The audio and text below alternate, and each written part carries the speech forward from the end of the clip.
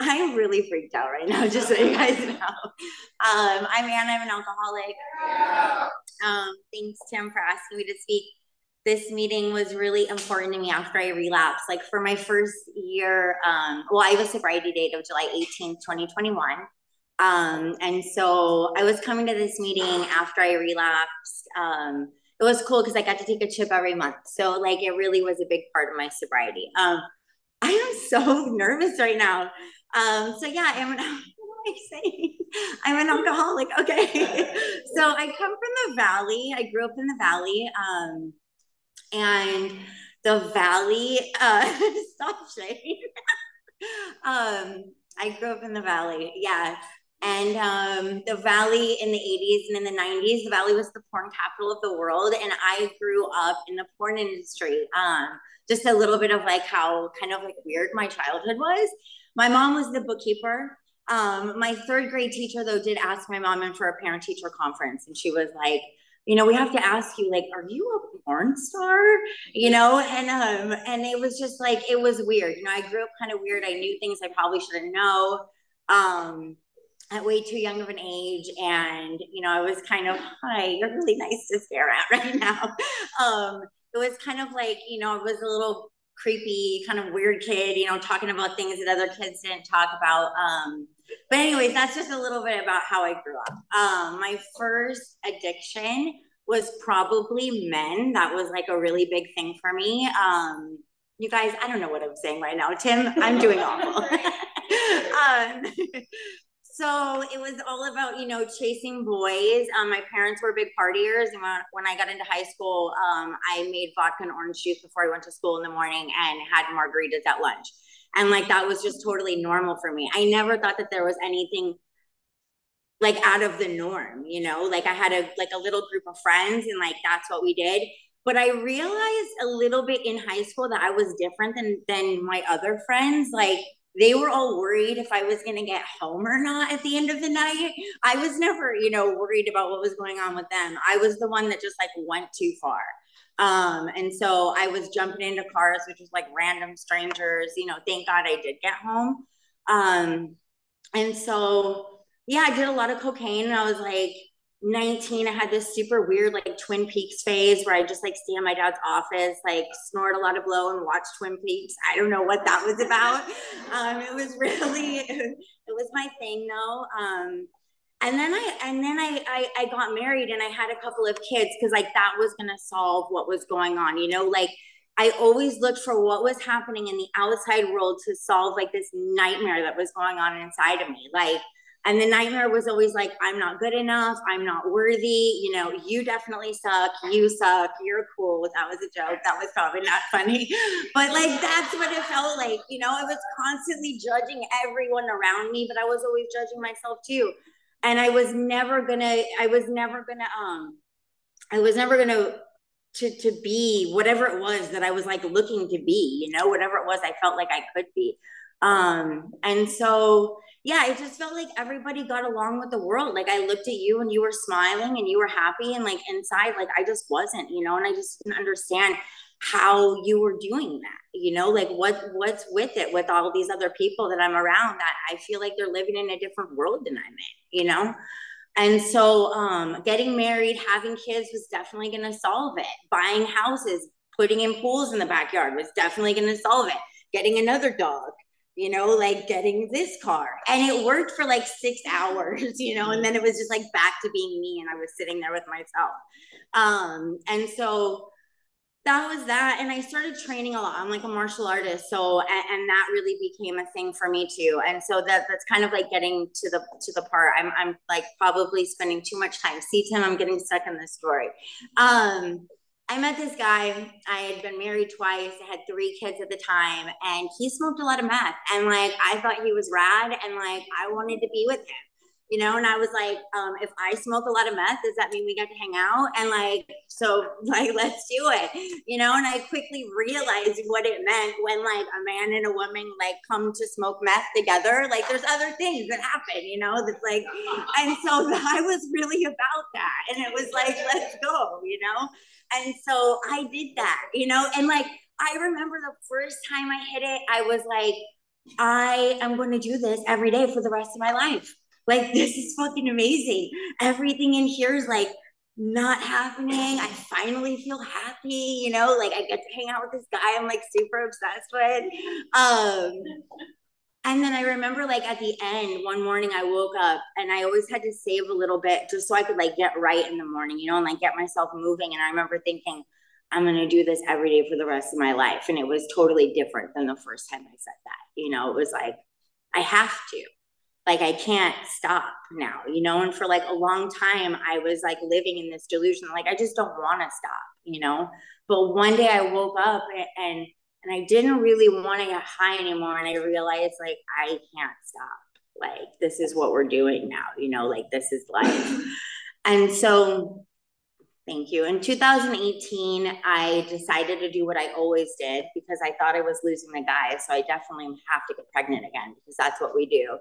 And so I got pregnant again. I thought I would get sober and I didn't. And I ended up, you know, doing what I do as a drug addict and an alcoholic when I'm pregnant, which is not care about the fact that I'm pregnant. And I ended up losing my daughter I caught a case, a CPS case, and from 2018 to 2020, she was like given back to me and removed, you know, like 3 times. Like in the process of this case, like they put me in these classes, like these classes where you have to go to like learn how to be a parent and like, you know, I had to go to meetings, which I didn't really care about at all. But in the classes, I got to meet really cool people. And for a drug addict like me, I got to learn really cool things like how to get a new social security number, you know, and like also how to fake a UA, which like once I learned how to do that, shit was on. And I was like, okay, like I can do all of this. I can manage this. I can get my daughter back. I can try to keep the guy. I can keep getting loaded. And it was just like I woke up in the morning and it was like that mousetrap thing or whatever. It's like the ball dropped here, and I have to be like weeks out in the future, you know, planning how everything is going to turn. So like at that moment in time, it goes this way, you know, and it was working, and then it didn't work because God saw it fit that my daughter was raised by a drug addict and an alcoholic. And my whole story crumbled, and the courts knew that I was lying, and they took her away again for the third and final time. And I had to call my public defender, and that's actually how I got 12 step. I'd come in and out of these meetings. I'd listen to all your stories, and I never heard anything. I never heard anything, like not one word. And my public defender of all people, I had to call him to tell him that I had lost my daughter again, you know? And he says to me, you know, Anna, I'm a drug addict. And he's like, that's why I do what I do. He's like, I passed the bar and I was living behind a trash can downtown LA selling crack and heroin. And he's like, I know you think you're so smart and that you can figure this out. You know, you're going to do it your way, that somehow, some way, you're going to figure out how to manage this. He's like, but you can't. He's like, you're going to die. He's like, you need to get sober just like everybody else does. He's like, go to treatment and go to meetings, please. And that was the first time I ever heard anything. And he told me, he said, all the stars have to align for a dope fiend to get sober. And the stars aligned for me that day. And although that is not my first sobriety date, I did relapse. I had built a foundation in Alcoholics Anonymous that like after I went out for like a weekend. You guys have the worst cotton mouth right now. I came right back, you know, like, and so that's what it was like that's what it was like at the end, you know. It was just like I couldn't breathe without like getting loaded. I couldn't breathe without getting drunk. And nothing was going to get me sober, not my daughter, you know, nothing, not my family, nobody. Like I did not care. The only friend I had in the world was my drugs and my alcohol. Thank you. And like and so yeah, I got sober. When I relapsed, I was tweaked out. Tweaked out on the big book is not a good thing. And all I heard in my head was half measures availed us nothing. And we stood at the turning point. And I remember I had this conversation, I felt like I did with my higher power. And I said, but I did it. Like I did all the work. I was sponsoring the people. I had commitments, you know, like But there was one thing. It was this relationship with my daughter. I refused to let go. You know, like I thought that I decided that my 9 step promises were going to be somehow I was going to get my daughter back. You know, and then when that didn't happen and my rights were terminated and she was adopted, it just like crushed me. And so I got high. But that day, he was like, I just, what it felt like was, he said, was I promise you, if you just let go, if you just give me that, like, we'll walk through this thing together. Like, we can do this, you know? And I said, okay. And I took that sack of shit and I threw it in the toilet, flushed it. I called the people that I knew in Alcoholics Anonymous. I packed up my car, drove back out to Orange County, and I've been sober ever since. And my life completely changed. Like, I have the most beautiful life today. Thank you. I should have wrapped it up earlier when he said 1 minute, but I talk a lot. I really do have like the most beautiful life today. I love my life. I have the most beautiful host of friends, a fellowship around me, and a family. And it's all because of this program. So if you're new, get a sponsor, work steps, and just let go. Thank you.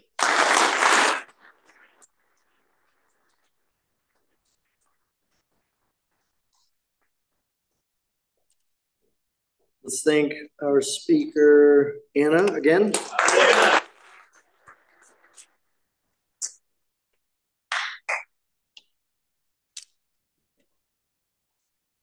We will close the opening part of the meeting with the secretary's report. Oh crap, I lost my joke. Hi, I'm Christy. I'm an alcoholic.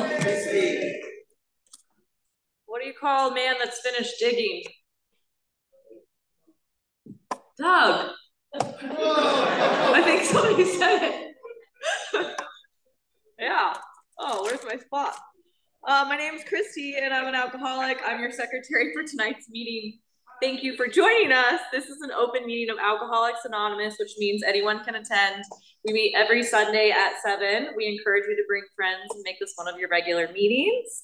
Let's thank Shane for leading a great meeting. Yeah. Anna for being a great opening. Wonderful. Thank Tara in advance for coming to share with us tonight. Let's also thank our readers. Thank you. I would like to welcome our newcomers and our chip takers tonight. Thanks a lot of people to set up this meeting. I'd like to thank everyone who continues to be of service consistently with their commitments. This meeting encourages sponsorship. If you'd like more information on sponsorship, please see Kelly. My name's Kelly. I'm an alcoholic. Kelly. If you're new and you're looking for a sponsor, and all the people that can sponsor, raise your hand, please.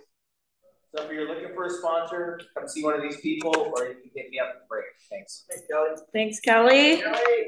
Are there any AA related announcements? Oh, I have one. If you need a Saturday night meeting, there's one at the Canyon Club at 8 p.m. It's a speaker meeting as well. We have flyers over here. Make sure you wear your sweatpants.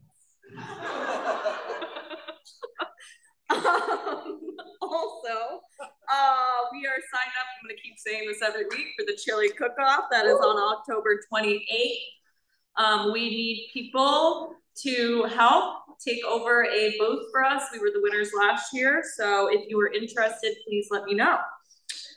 And now we'll take a small break. As a reminder, there's no smoking or vaping anywhere on the church premises. The break is a great time to welcome our newcomers and visitors. We will start again in 5 minutes. Next week, you're going to bring a jar and start Oh, that's a good idea. Like, let them know it's Yeah, I need to like start on that. Yeah. We did it before. Right. Yeah. And so we could pass the second basket too. We could pass the second basket and then also make an announcement if anybody wants to contribute. All right. I appreciate that advice. What I do.